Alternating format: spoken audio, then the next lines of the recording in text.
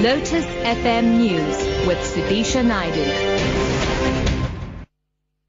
It's 7 o'clock. Good morning. COSATU Union, sympathetic to expelled General Secretaries Zwelinzima Vavi and NUMSA, have suffered massive defeats at the Special National Congress that continues today in Midrand, Johannesburg.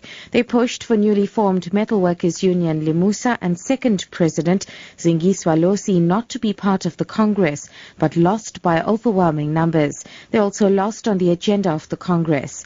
Deputy Political Editor Mahlatse Gallens has more. For almost 3 years, COSATU battles have been decided in the boardrooms, with questions around whether the rank and file supported the faction that dominates the Central Executive Committee.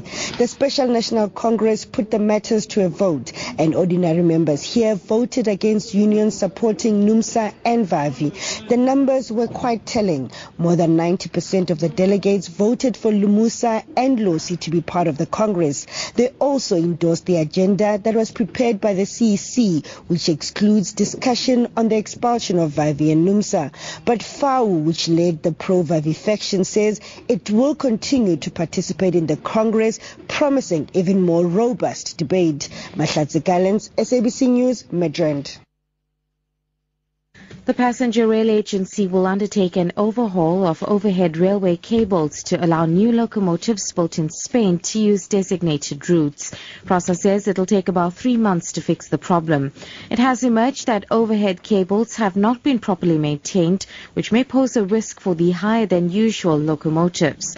Despite admitting to the problem, PRASA maintains there were never any problems with the locomotives. The agency's engineering manager for infrastructure, Litsane Rataba. We have assessed the infrastructure both in Cape Town or the Western Cape, KZN and also in Gauteng. And we've identified a handful of areas where the contact wire height is lower than spec.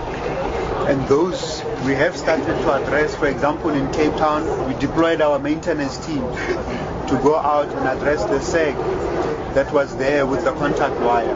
We will do the same in Gauteng. In KZN, we have not identified any contact wire constraints. Anti-crime operation Fiela has netted another 1,500 suspected criminals in Gauteng. Police said the suspects were arrested for crimes such as murder, armed robbery and burglary. Gauteng police spokesperson Lungelo Dlamini says unlicensed firearms and ammunition were also recovered. There were about 8 illegal shipping that were closed and thousands of liters of alcohol were seized in Katlehong and Germiston. 31 bags of spent shotgun shells were also found in a swimming pool of a resident in Brakpan. There were also about 77 suspects who were arrested for being in possession of drugs. And finally, the outbreak of diphtheria in KwaZulu-Natal, which has claimed the lives of 4 people, appears to be under control.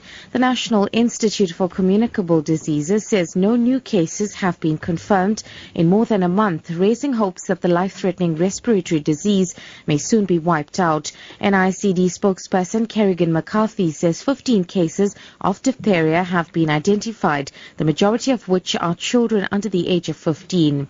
Diphtheria bacteria releases a toxin into the bloodstream that targets the heart, nerves and kidneys. Top story, COSATU Union, sympathetic to expelled General Secretaries Zwelinzima Vavi and NUMSA, have suffered massive defeats at the Special National Congress that continues today in Midrand, Johannesburg. For Lotus FM News, I'm Sudisha Naidu. I'll be back at 6:30.